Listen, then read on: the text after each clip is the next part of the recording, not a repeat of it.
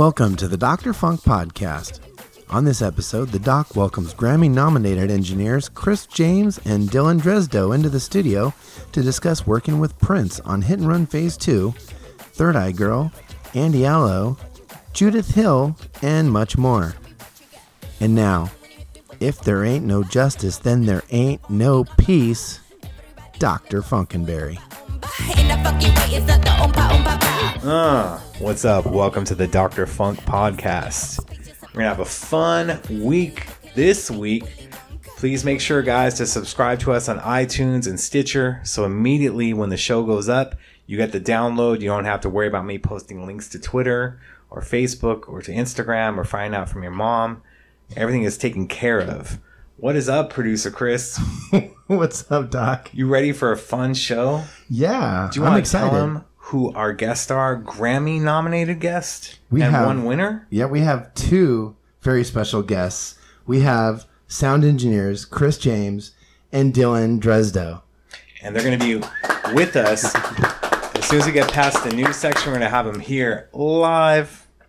Do we want to say why they're Grammy nominated, or do we want to keep that surprise? Well, we're going to go into that. They were nominated this morning for, of course, this will air a little bit later, for Phase 2, Prince Hit and Run Phase 2.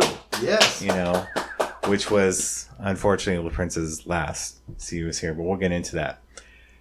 So we have that as a news item, but we also have the Paisley Park tours. They just had some stuff added to it. Apparently, in 2017, they're going to have a Black Album and Love Sexy room. Can we talk about that Black Album room? Is it just going to be 4 black walls? Well, I think it's going to be Black Album and Love Sexy room. A black chair. Oh, I got you. But since, the Black Album was shelved for Love Sexy, although When Two Were in Love was kept from that. That's right. We'll see what happens with that room. Sam Jennings hasn't been too kind on it, and it's just funny because I'm saying that when they do their celebration at Paisley, which, by the way, both the VIP tickets are all sold out for it. I was saying that I would like Sam to do the tours and have other engineers involved as far back as Femi G and others that get involved, but we haven't heard anything about that. So we have those tours, and then also you have the Purple Prowler of his on display along with his Baby Blue Bentley, which he'd mentioned in songs around the 3121 era time, and also 3121 Las Vegas shows. That's cool. Now added to the tour. That's cool. The Purple Prowler holds a place in my heart because I actually saw him drive up to Paisley, doing the window half rolled down, like you could barely see his eyes, and then roll it back up as he drove by Paisley, and we were just standing in front waiting to get in later. Yeah, that's a pretty cool memory. You were standing in front. I think I just saw Manuela drive it one time. I wanted to show the black Cadillac because that would be the one that we would drive around in listening to new music. But cool. Also, the Baby Blue Bentley, 3121 Vegas shows. He said, I got a Bentley, Baby Blue, and cool. He added into the lyrics. Nice. Now, another thing we're just going to touch base on that happened was the title thing is ongoing. Apparently, Prince's estate released the documents of Jay-Z's sales pitch, which was interesting. It kind of looked like Access TV's sales pitch to him a few years ago when they were trying to get us to host a show from Paisley Park with Third Eye Girl, because he was wanting stuff like that. But if they would have done that early 2013 instead of the end of it, I think he would have been down for it. But there's just a lot of stuff going on with Tidal. It's getting pretty dirty. Sticky. They're having a court date Thursday, December 8th. We're going to be covering all of it next week in the aftermath. We'll see if Jay-Z countersues, but the problem is right now that Tidal is the official home of Prince's streaming music. It's what he had when he was here, and I do believe it was a handshake deal aside from Phase 1, which he was paid $750,000 for. But since then, everything else that's appeared on Tidal was a handshake deal, and there's no documents. Yeesh. Don't cross Londell is all I'll say on that one, but we'll cover that next week. But right now, we're going to get to what you guys are really listening to us for, Mr. Chris James and Dylan Dresdow. What's going on, guys? How you doing? Well, thank you guys so much for being here. I really appreciate it. Thanks for having us. So, were you guys expecting this Grammy nomination this morning? No, not at all. I mean, You don't just wake up and say, I should probably at least have one. I was still working, so I was still up whenever I got a text message. Oh, really? Yeah, I was just like... Because it's like East Coast time, you know. Almost ready to pass out. And then the news was on in the background, and then they said Grammy nominations. And then I woke up, and then I started Googling. Right. I was like, of course, I typed Prince in. Right. And then my heart stops when I get to category 69.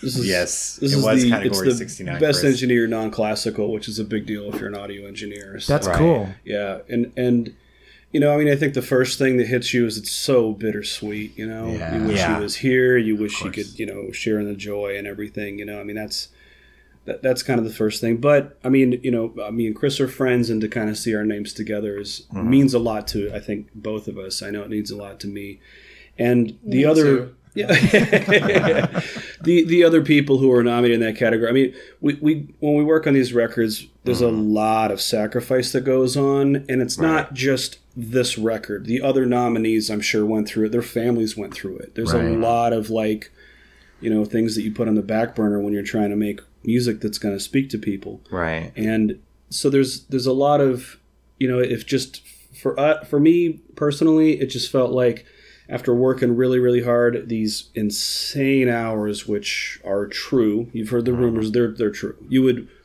30 hours and go back to your hotel room, and the phone would be ringing when you open the door to immediately go back to Paisley. It would happen, you know. So this kind of, I want to say, it kind of makes it all, you know, worth it, you know, to some degree. It feels really good in that regard. Right. But, you know, gotta get a little sense of validation, you know, at least. Yeah. It's cool to be nominated, right? Yeah. Yes. Yeah. I'm kind of like looking at the other people that were nominated.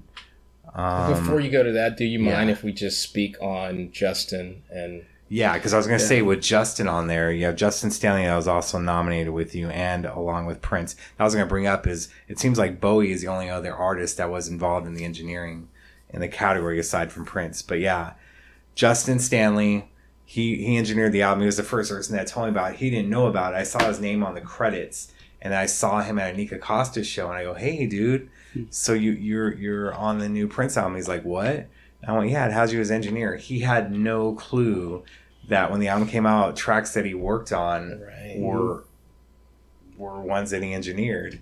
He was like, "What?" And he's like, "Can you get me a copy of it?" I go, "Yeah, I'm going to Paisley next week. I'll get it for you."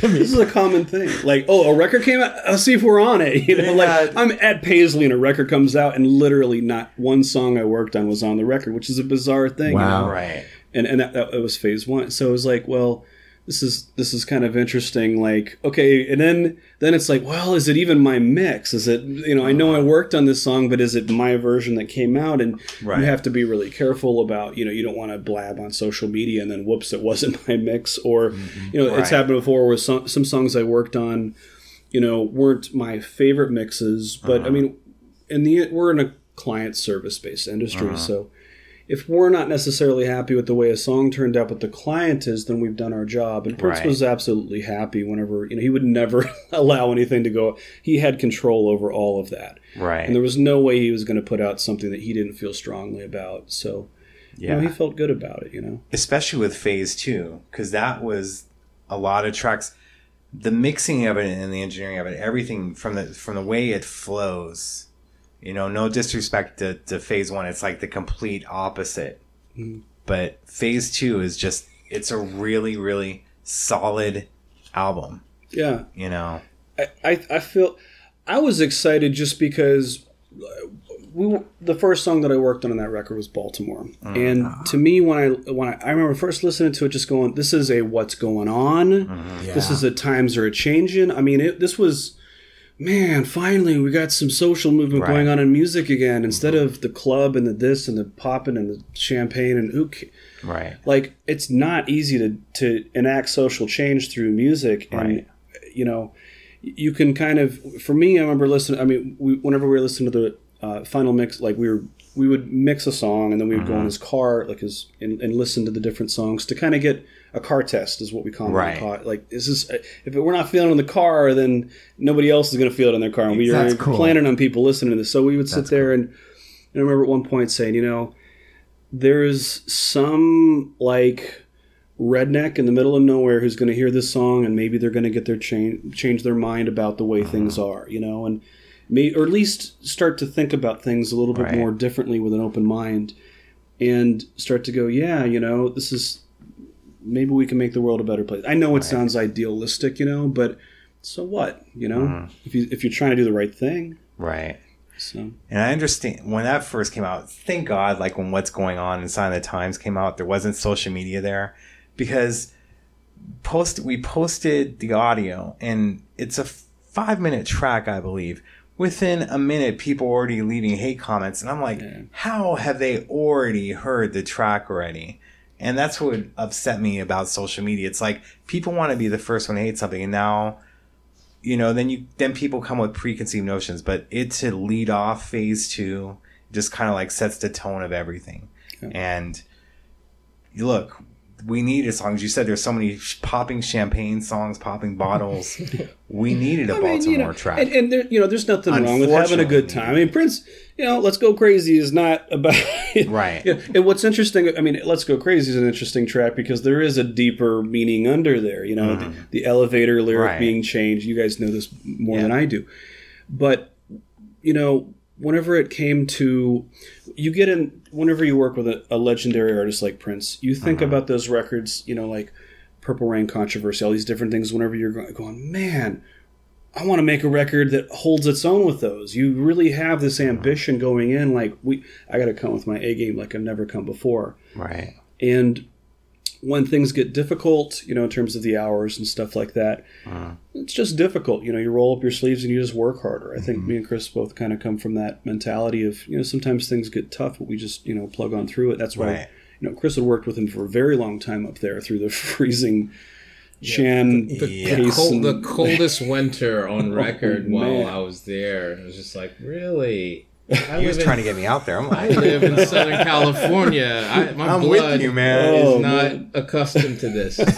I am with you on that, is all I can say. Car heaters don't get hot enough. But at the same time, when your human body just goes to its brink of exhaustion and you're just ready to pass out, and he's sitting there playing the most incredible guitar riff or lead, and you kind of slap yourself and you're like, that's Prince. Let me wake up. Let me take this in. Let me... Not knowing that, he'd be gone so soon. Yeah. But even then, it was just like, let me soak this up. Like, I feel so lucky to have been a part of this whole process and can't explain how it happened, Right. Yeah. We'll go into that more. Well, it very much... I remember just myself feeling like I can't believe I underrated this guy as such a fantastic guitarist. Everybody knew he's a great guitarist. Everybody's known this, but he's been around for such a long time that it's easy to take that for granted. And whenever his passing happened, I think people started going to. I saw the video of him playing. My guitar gently weeps. I think a lot of people were like, "Holy man, how have I not seen this until now? Like this happened a while ago." And you just go, what a fantastic talent. He was an interesting person, and some people don't like that. They fear it. They make up, like you were talking about, hateful comments and stuff, but they're never going to be able to take away the talent that man had. Right.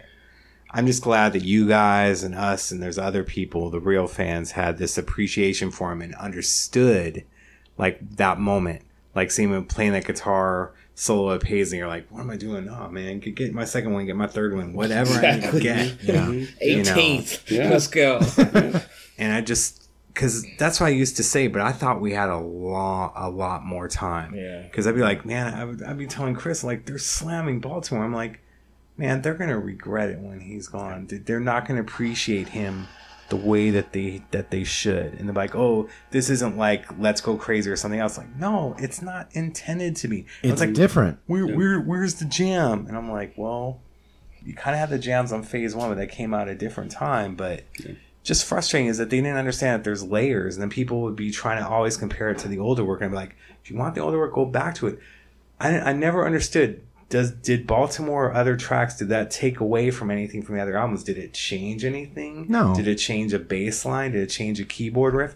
No, get over it. It just adds to the greatness of him. Right. You know, but he had. I mean, during that time period, at least me personally, we worked on so much material. I mean, there is so much stuff, and you talk about the vault, and it's just amazing how much. Like, I remember being frustrated, going, "Why did he put these songs on? There was so many. He had other songs similar to Baltimore. Why didn't?" And I think he was like, he wanted to keep people guessing. That's why, like, kind of the next single was "Stare," which is a funky, nasty, delicious, awesome thing, you know. And I remember going, "This is so different." But how do you put these two songs on the same record? And I think it worked. I think that's why, one of the reasons why we got nominated. Right.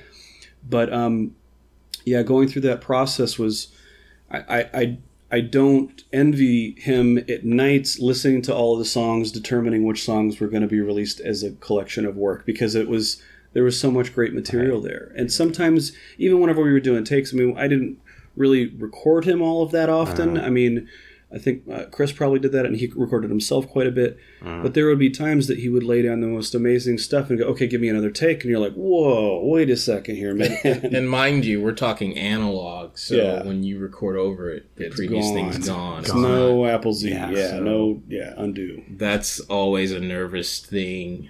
Yeah. You know, You love especially analog. if you're on the machine Right. and you got to do a punch or something. It's Right.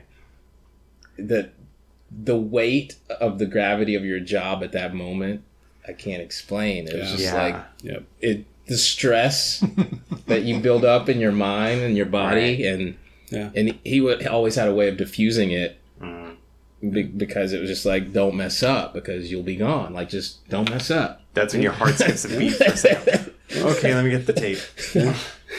It's ridiculous. It's true though. Yeah. And I know some people, the listeners, are gonna be a hard time because you say he recorded a bunch of stuff you wish was out. We won't get into that unless you want to elaborate more. If not, you can say next question. But I know they're gonna give me crap on the message boards. I'm gonna go like, what other music? Can you tell us one song or whatever?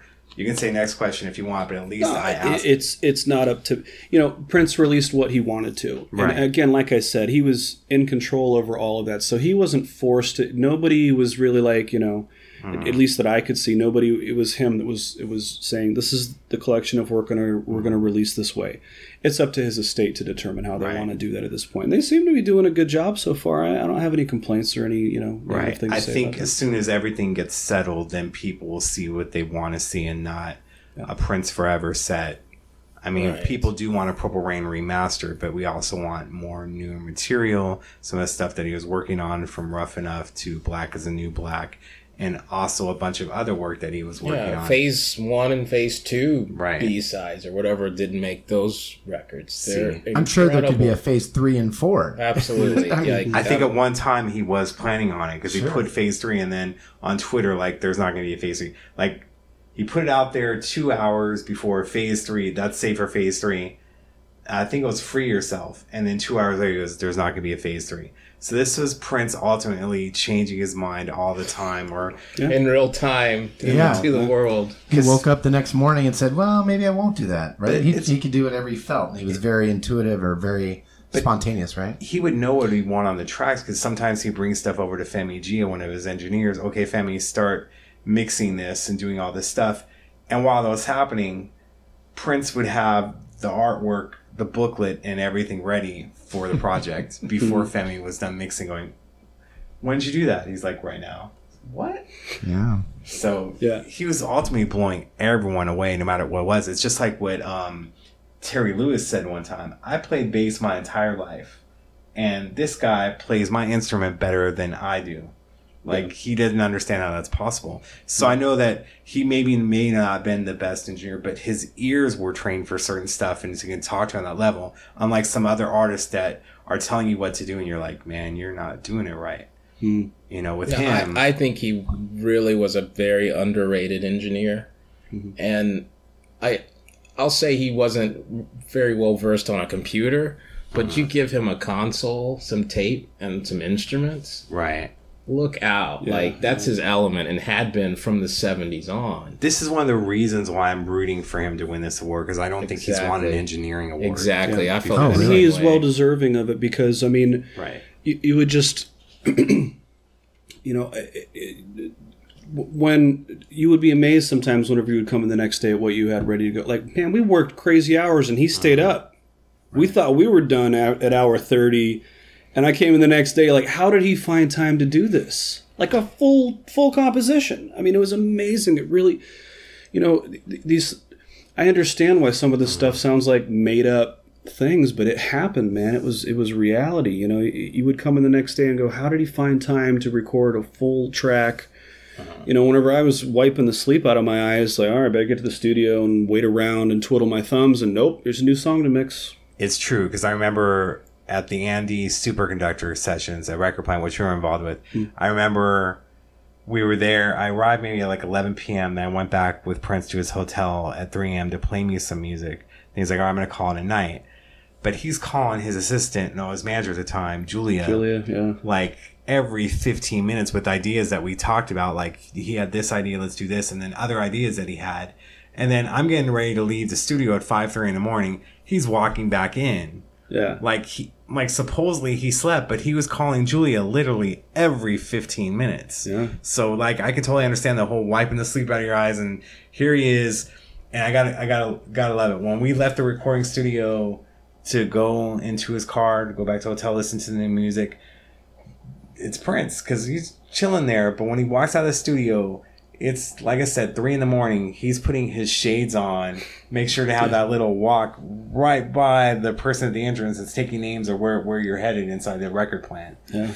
He was just always strutting and just with purpose, totally with purpose. Yeah, it was fantastic. And it was so charismatic. You could recognize him by the walk. It wasn't like James Brown, and it wasn't like this. It was just Prince. I remember the first time that I went to the Grammys was the year that he performed with Beyonce. The big opener. Fantastic, man. Oh, man. I was there. I was like, yeah. It was one of those moments where kind of in your career you feel like, holy crap, even though it had nothing to do with that at all.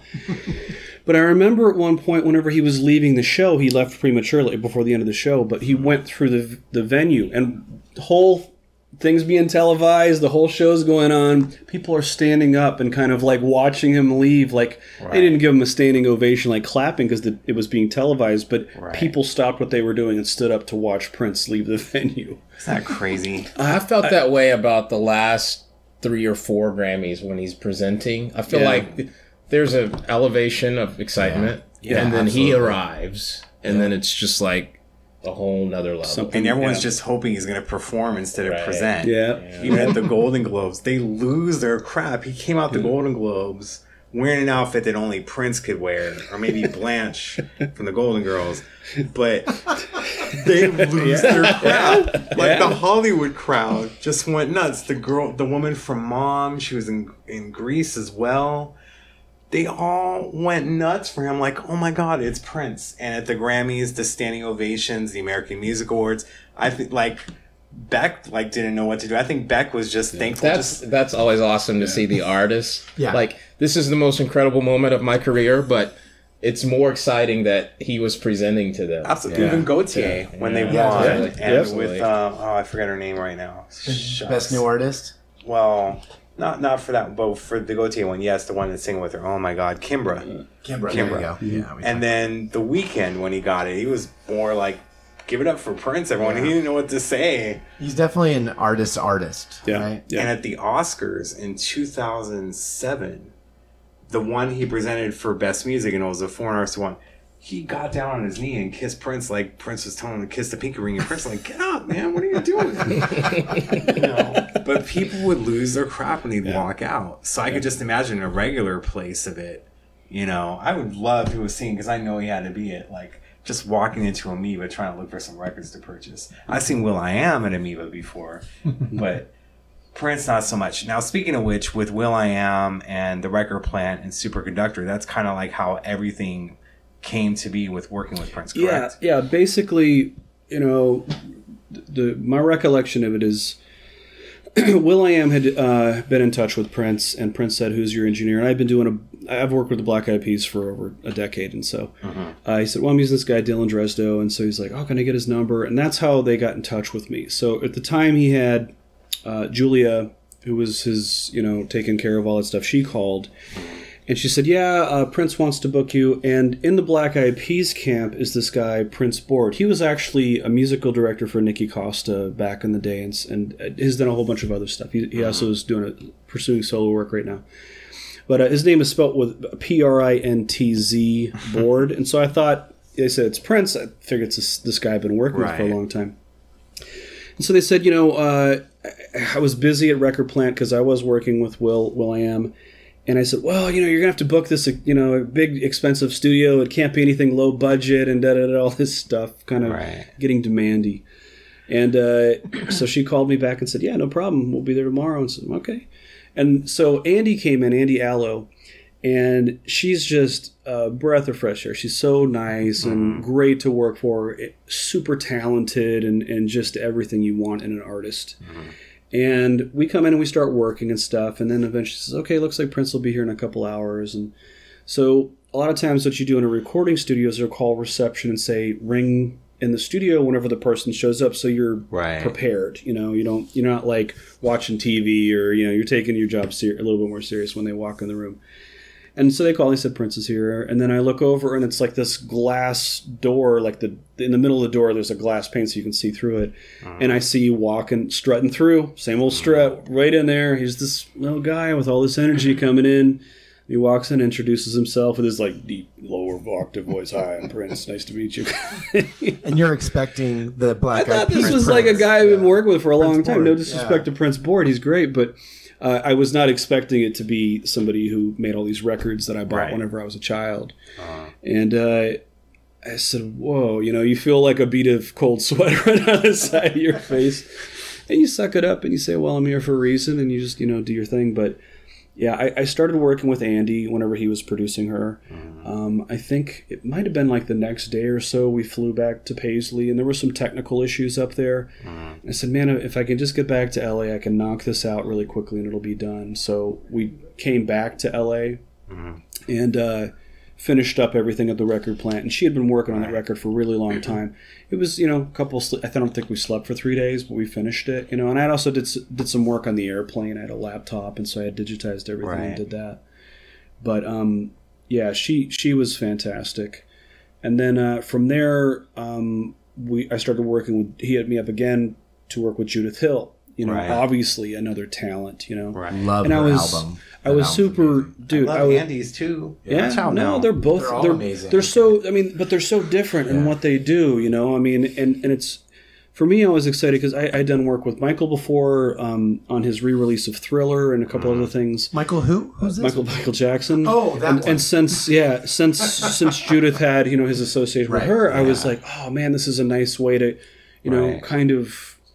We miss Michael as well, and it was a kind of this is a really fun project. She's again super talented, can sing her, lungs out and play great piano and all these things.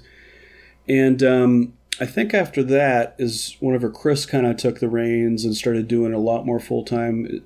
That was about that time. But you I think started working directly with him. Yeah, it was shortly after Superconductor. Okay. Yeah, because I got on the plane after you've recommended the gig, and then luckily for you, you didn't know what you were going into. Yeah, I was going to end up in Minneapolis for coldest winter on record. Yeah, I went into it, and then it was just all of a sudden, I'm here. Make it happen, and not knowing what to expect. I'd never met Prince before, and it was daunting. I've been a fan since birth, This is just one of the most amazing artists that ever lived. And here I am all of a sudden under the reins of capturing his next project. And it was just like... Crazy. What do you do? How do you even mentally... Yeah, we don't really get started. We've seen a lot. We've seen people in it, so we don't get very starstruck, but it's hard not to. Yeah. It is one of those things. And you get caught off guard where you're like, okay, I'm cool, I'm chill, this guy just wants to make great music, and just like everybody else. And then he lays that solo in front of you, and you're just like, oh my God. When I started, the 2012 Olympics were on. So I really associated with the athletes going to do their most important project. It's like I felt like everything in my life had led up to this moment. And there was all this purpose and reasoning and strength and everything that goes into it. Right. The pinnacle of what you've been training for your whole career. Exactly. Yeah, so that's cool. It was cool to be parallel with that. It felt like, okay, here we go. It's crazy. Because, like, I remember the first thing, because I know you were over there in the winter time, coldest winter on record in Minneapolis. Me and Julia were in LA. She invited me to check out her friends Carmen, who are performing at the Troubadour.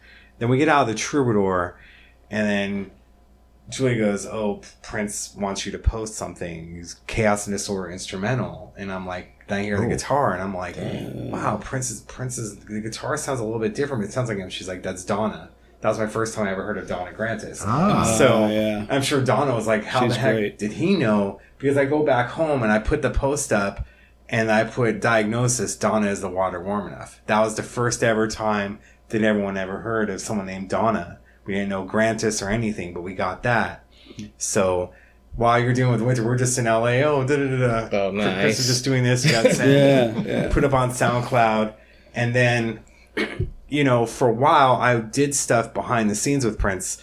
But Record Plant was when he first summoned me for Andy.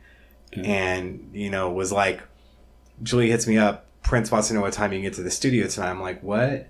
I'm like, this whole thing of us never talking face to face, even though we're in the same room, has worked out great for a long time. Because people don't last too long around him, and I've been kind of around almost like 10 years at the time. I don't want to mess that up. Yeah. You know, I'd be at the house parties. I know he was trying to figure out who I was and how these reports kept ending up. Yeah. But I just go, I'm not really comfortable with it. I just want to stay where we just go through you or through emails. I'm cool with it. It's like, okay, I'll tell him. 5 minutes later, she sends me a text. So he wants to know what time you're going to be at the studio tonight. I'm like, damn. So I get to the Record Plant. And as you said, I live in LA. You meet a lot of people. I've seen Michael before. I've seen Madonna. So I get in and the person goes, who are you here for? I'm like, here for Prince. Oh, do you want us to ring the room? No, it's okay. I want to use the restroom first. Then I'll go into the room myself.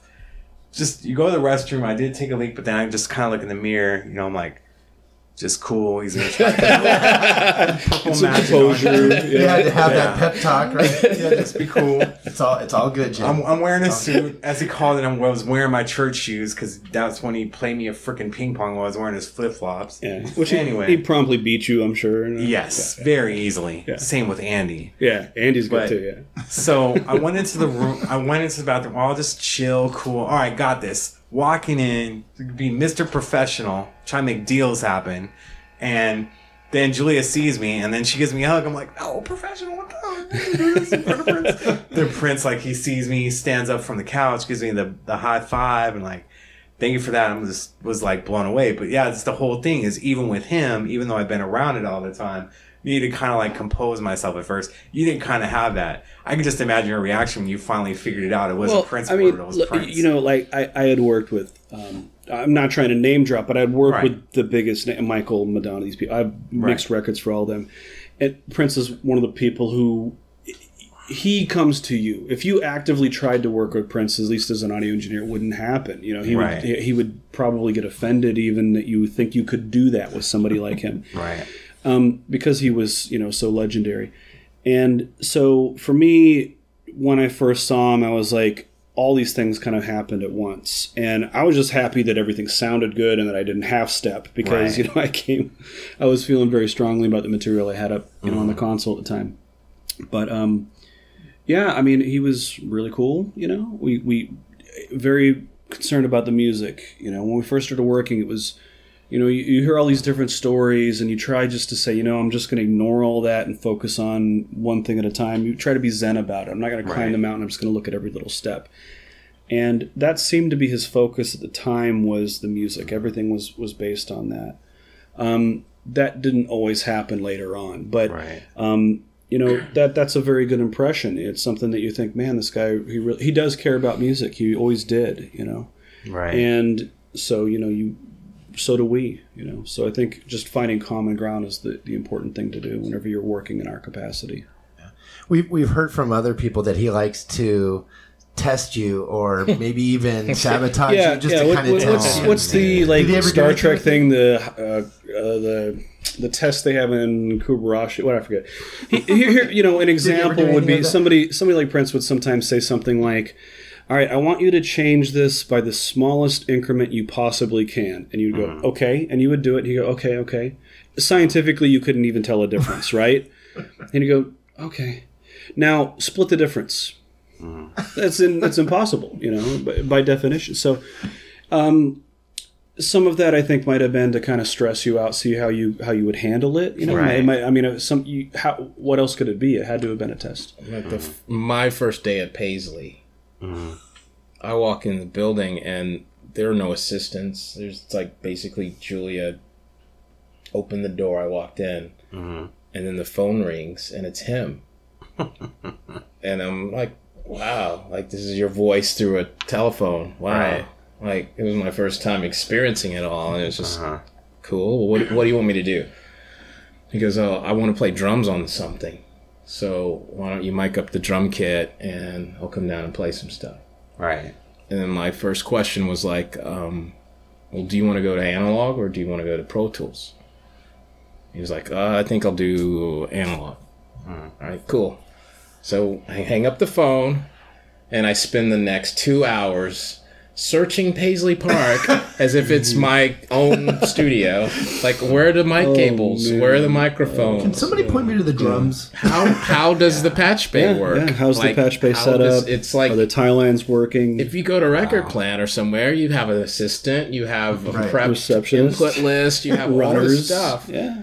And I got there, and it's just okay, so, hey man, this is the job. This is the gig. I'm here. Let's make it happen.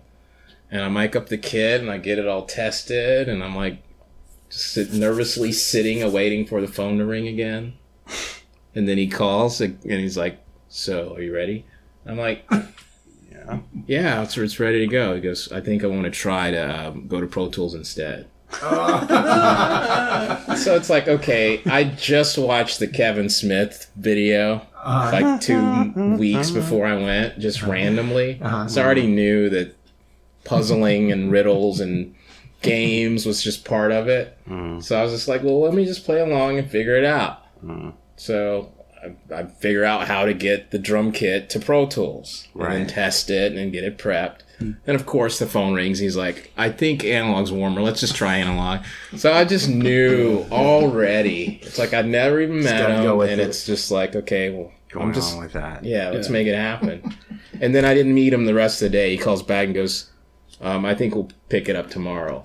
Right. So I'm just sweating bullets for hours. And then the next day, I guess he felt like I passed. And then he came down and introduced himself. And cool. We didn't even play drums. It was I think the fact that you showed up for day 2, he's like, all right, cool. He came back for more of that. All right. And then we'll get into with Third Eye Girl now, because he brings out so much in other artists, especially with Judith and then with Andy. When I was with her in the studio, she kind of caught something when the mix was being played back for her, that it took Prince a minute, then he heard it as well. So I was kind of impressed with Andy. But then you talk with Andy, and then she's perfectly okay with playing the audience of size of a hotel cafe. Not so much when she was doing those Welcome to tours and playing stadiums. She was comfortable with it. And same with Judith. Judith's great, but I think with her album, he was able to bring out so much more from her than previous other people, even including Michael. No disrespect, but her album, her voice, I think that he either pushed her or whatnot, but it was just amazing. Yeah, she's incredible though. I'd worked with her separately before the whole Prince gig, and she killed it. It was a real hard day for her. She just found out some pretty pressing news in her life. And she came in and she knocked out the vocal in 3 takes, and it felt like you were recording Aretha Franklin. Crazy. It felt like classic. That is the most awesome vocal take. I cannot believe I just witnessed that. Yeah, these people, both of those singers are they're the type of musicians that make other musicians sound good. Prince was very much that. You sounded, the bass player always sounded better when they were playing next to Prince, you know? Right. The drummer always sounded better because Prince could play around them and stuff. Like, I remember watching Prince, like, you know, not tuning with a pedal. He would tune by ear very always and baffled me. Like he would like guys play something so he could tune up to them. And it was almost like he was fixing any like idiosyncrasies he heard and stuff. And you know, to me, I'm a big fan. I grew up in Florida, and a lot of times you have technical problems with guitars intonation because you have them in a humid environment. Humidity, so sometimes you have the guitar in your guitar case in your car, and you bring it in the studio, and the temperature change. You know, you can tune an E string, but maybe if you play it up here on the neck, it's not an. Even though you play an E up here, it's not an E anymore. Right. And he could get around that. He could play around that stuff so like nobody else I've ever seen. It was fantastic watching him do that. Crazy. And could also, you know, you wouldn't see him, you know, like when you go to a bar and you hear somebody tuning, they're like, "Brr, brr, brr, brr," and then you hear him kind of bend. He would like strum his guitar and be able to almost hear things polyphonically. Like you could hear the different notes and automatically know, oh, that's off, and tune up. It was fantastic watching him do that. At least from what I saw, you know, it was Now with you, with Third Eye Girl, putting all these musicians that haven't exactly worked together before and being kind of, I wouldn't say fresh off the boat, but they're kind of... right. You mean fresh off the YouTube? Well, Hannah that's how he found them, was off of YouTube. Right? But Yeah. how was that? How Dude, was I'm those glad that I experiences? was there for that because for probably a month or two, we'd worked on the bulk of Artificial Age and Phase 2, what became Phase 2. Right. Those songs were being recorded during that period. And then the girls came in kind of slowly. Well, Ida was already there, but Yeah. to see them all play as an ensemble for the first time was really cool to witness. Yeah. Because it's like, he didn't know when I got there that I was a musician also. So, and I didn't really promote it. So to witness other musicians was kind of fun for me because I'm like, You could live vicariously through them, right? absolutely. It was just Okay. like, whoa, let's see this. Let's see them handle this curveball. Yeah. Or whatever it was. So it was cool to see, like you say, fresh off the boat, a drummer, a bass player, and a guitarist. Right. And then he could just float around between keys and guitars or vocals or whatever he wanted to do, or even lay out Right. and let them take it. And I have to say, Hannah definitely deserves the MVP of the universe from where she started to where she ended up with him. Right.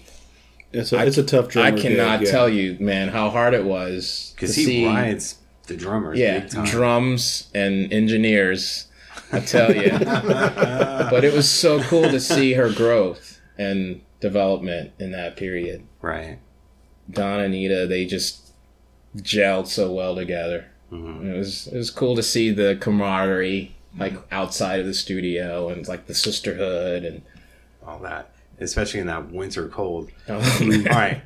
So, gotta ask this. You ended up in the Screwdriver video. How did that happen? Was it just because there was the husband Three or the girls. They boyfriend needed three for boys. Donna? Then there was for Hannah, Josh. Josh. And so they threw you in the mix. So Josh and Trevor. Yeah. And then with the whole Fix Your Life, what ended up being the Fix Your Life up lyrics, we just didn't know what So it was. yet. there were, I guess, this running joke of Third Eye Boy. Right. Oh, yeah. So we were that's the, right. That's the right. three fellas around Paisley, and it was just like, we need this spot filled.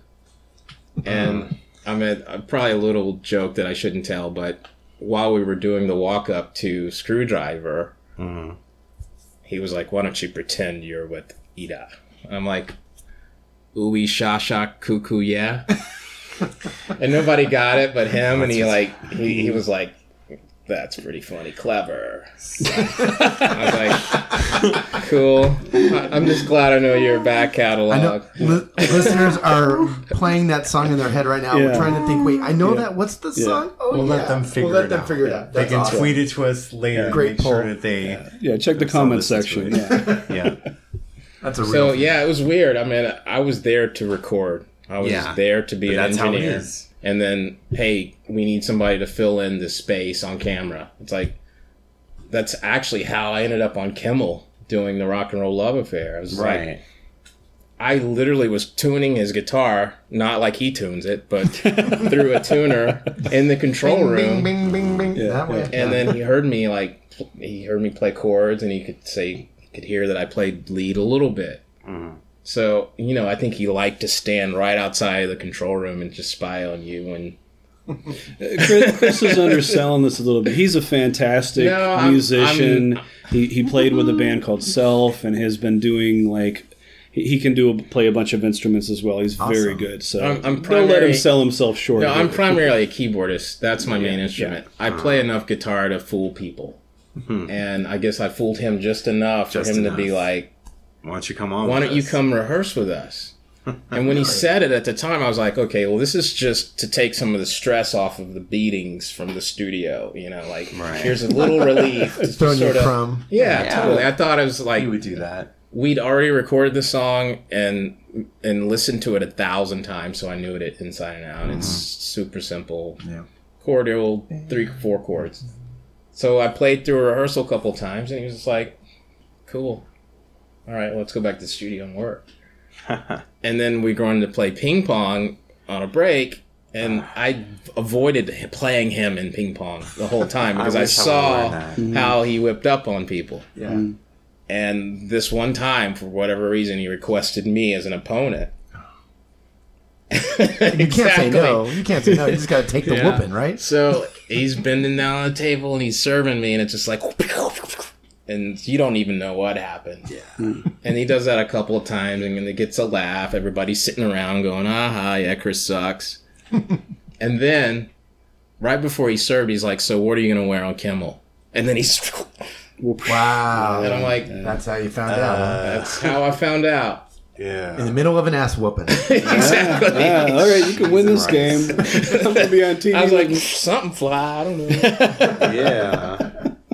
The Kimmel thing was fun.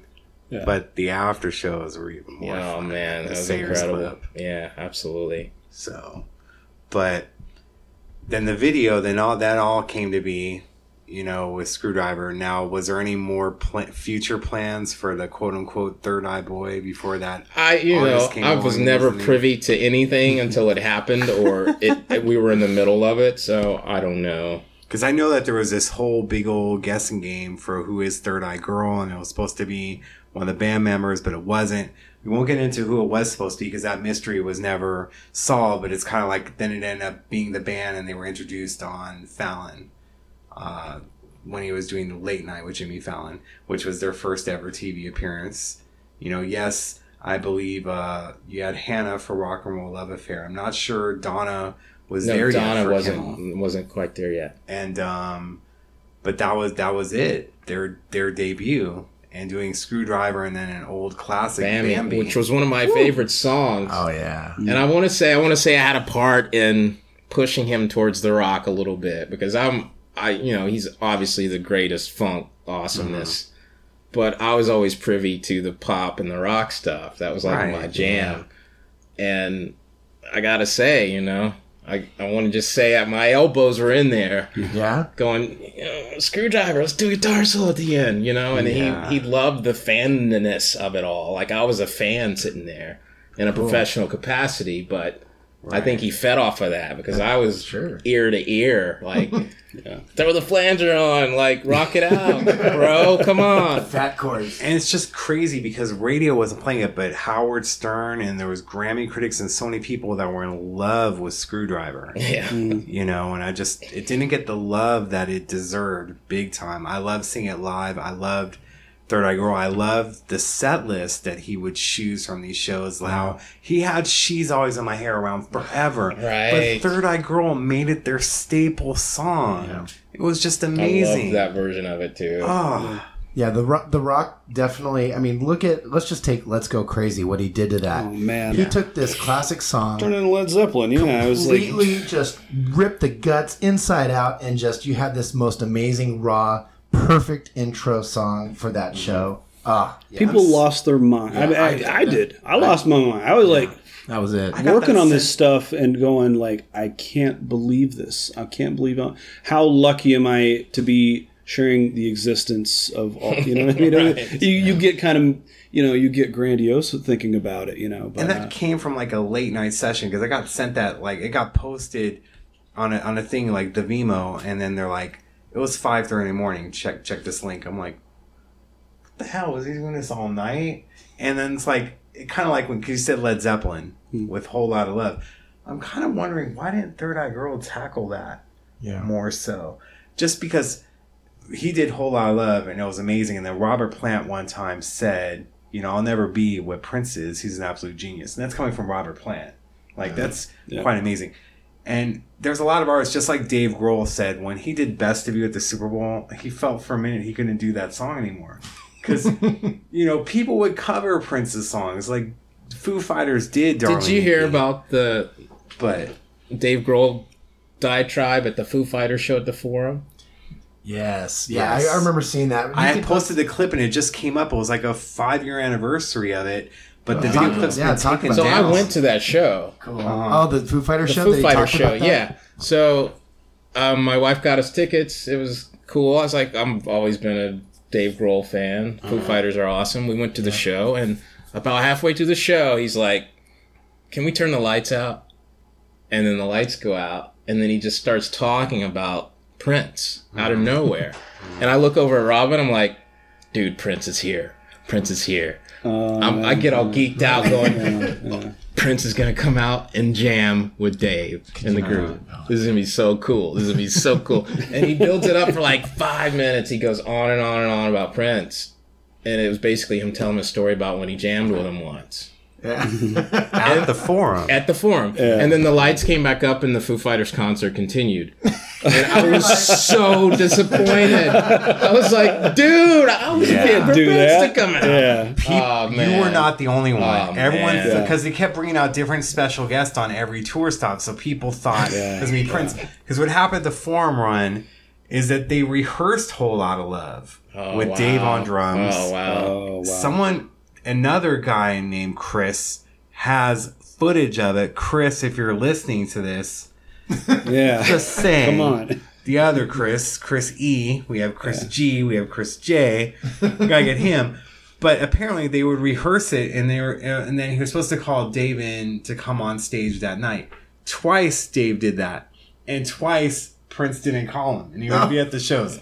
Then a third time... Oh, so you're saying maybe Prince was in town and would have... Yeah. We didn't know what was going on. We were waiting for it, but it's like... That would have been awesome if Prince maybe told Dave that, hey, I might stop by, and he set it up, and then Dave got punked. That's actually kind of cool. Yeah, I know. Like, just wait. You're the conjecture is just so delicious, isn't it? And then the one time Dave didn't go to the show, there was another person with long hair. Kerwin was Prince's security guard at the time.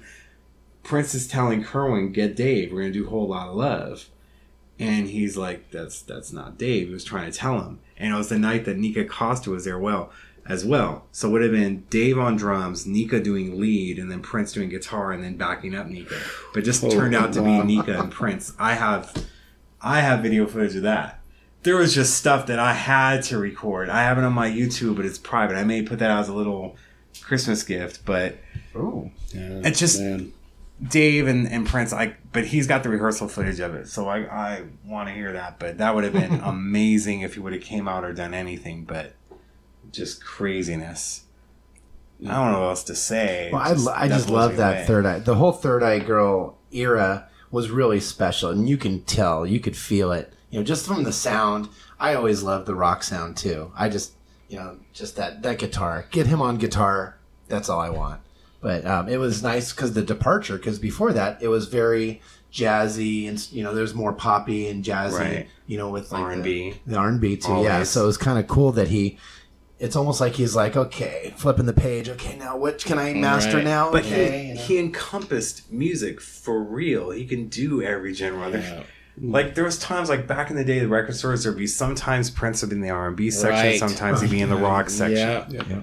Like, when you first walked into Tower Records, the good old days, you didn't know what section it was going to be in because some stores had it differently. Yeah. And I don't know. I kind of miss record stores a little bit is all I can say. Yeah, but You guys have been so amazing. We got to get you back on and talk more about Third Eye Girl stuff. And same with you, Dylan. You know, as stuff comes out, you know, so you can elaborate more so on it. We're very, very appreciative. Congratulations on your Grammy nomination. You already have one win. I hope you get another win. You know, Appreciate it. Anything that you guys are working on right now that you kind of want to give a shout out to or promote? No, I'm waiting on files for Rita Orton right now, but they're supposed to be here yesterday. Rita Ora? Yeah. So okay, I've got, and I'm doing a track with E40 right now and some other stuff. And then there's like another, a duo, Jacob and Fanny, who are unsigned that are fantastic songwriters that I've been working with. Those have been the main things I've been focusing on right now. I just wondered the other track that Rita Ora recorded with him that had different song titles. I think it ended up being Pink Champagne. I hope that gets a release. I love that song. Yeah. And I happen to know that it was being mixed. Is that You Will Be? At one point. Yeah. Right? Is that... No, but they changed the title. Title, yeah. It's like Pink Champagne or something. It's different now. And Chris, what are you up to right now? I just finished tracking a record with a singer-songwriter here in LA named Wendy Sweetlove. Mm-hmm. And I also do broadcast mixing for the Kings of Leon when they do shows with internet or television-based things. Nice. And I'm also working on pre-production for a television show about my life. So, boom. Congrats on that. Hope it happens. Me too. So, then lastly, before we go, I forgot this in the news section. GQ, they have a bunch of Prince stuff, Prince quotes from different artists. I did help out with that. There were certain people that weren't going to do it, but we got them involved. There's going to be a special, longer online version that'll probably be out before we air again. So look for that. We'll send out a tweet link, Facebook, maybe post it on the site. But it's really good, really cool. A lot of great quotes. I want to thank you guys again so much for being on. Chris, hit it up. One last thing before we're out. Rest in peace, Prince. Yeah. But also Booker T, another engineer that is nominated for this. I saw that, and why don't we mention him earlier? That's my fault. I get a card pulled for that. Yeah, I saw Booker T's name mixed in that. That's craziness. Yeah. So that's we'll see. Rest in peace to him. Maybe if we win, we can come back and talk about that some more. Would love to have you on after that, and I hope you guys win. I know that probably is an award that they will give on screen, but I'll be paying attention that Sunday, refreshing my phone to be like, come on, man, come on. Heck yeah. Dude, I'm looking forward to it. It's something since I was a kid watching Michael and Prince and the whole... Sure. You know. And like I said... That was a thing. Yeah. He hasn't got an engineer award before, so I really would like to see that happen. Yeah. You know. Just my take on it. Hopefully they'll vote for him. You know, hopefully people will know about it. I mean, there's a lot of... You should just tell people to do it. Yeah. Vote NARAS members do it. NARAS members vote for Prince. You know, I mean, I think through the years, you know, we've pictured... He has his own studio. He obviously is a talented engineer. How do you have a facility like that? Custom consoles. Yeah, like, you know, and custom instruments. You see the cymbals everywhere and stuff, and you understand how much care and detail, you know, went into it whenever he was building the place, you know. Mm-hmm. There were aspects of it technically that obviously took a hit. And there's a guy up there, Jason, who's been doing a lot of work to try to get things technically, you know, fixed and things like that, which was a near impossibility whenever you're working, you know, full time on all this stuff. Right. But yeah, I think you know, I think it's high time he you know, it'd be great for him to win one posthumously, you know, for, you know, his engineer work on his own music. I wish it got more, but I'm glad it got the engineering, and like I said, I really wanted to win. So I hope it does. Good luck to you guys. We'll be sending out positive vibes. Thank you. You know, until that day in February, and then some. Anything you want to add, Chris, before we sign off? No, I'm good, man. All right. Thank you guys so much for listening. Dylan, thank you for being here. Chris James, thank you for being here with us. Chris G, producer, thank you for being around. The other producer, Chris. The other producer, Chris. Thank you, our audience, so much for listening in. I know there's been a few emails and whatnot that's been sent to me this past week. I haven't been able to get to it. I appreciate it. Even with the tweets, I've been lagging on that a little bit, reading your guys' stuff. Thank you so much for supporting us. We're glad to be here for you. Thank you for being here for us. Much love. Keep it funky.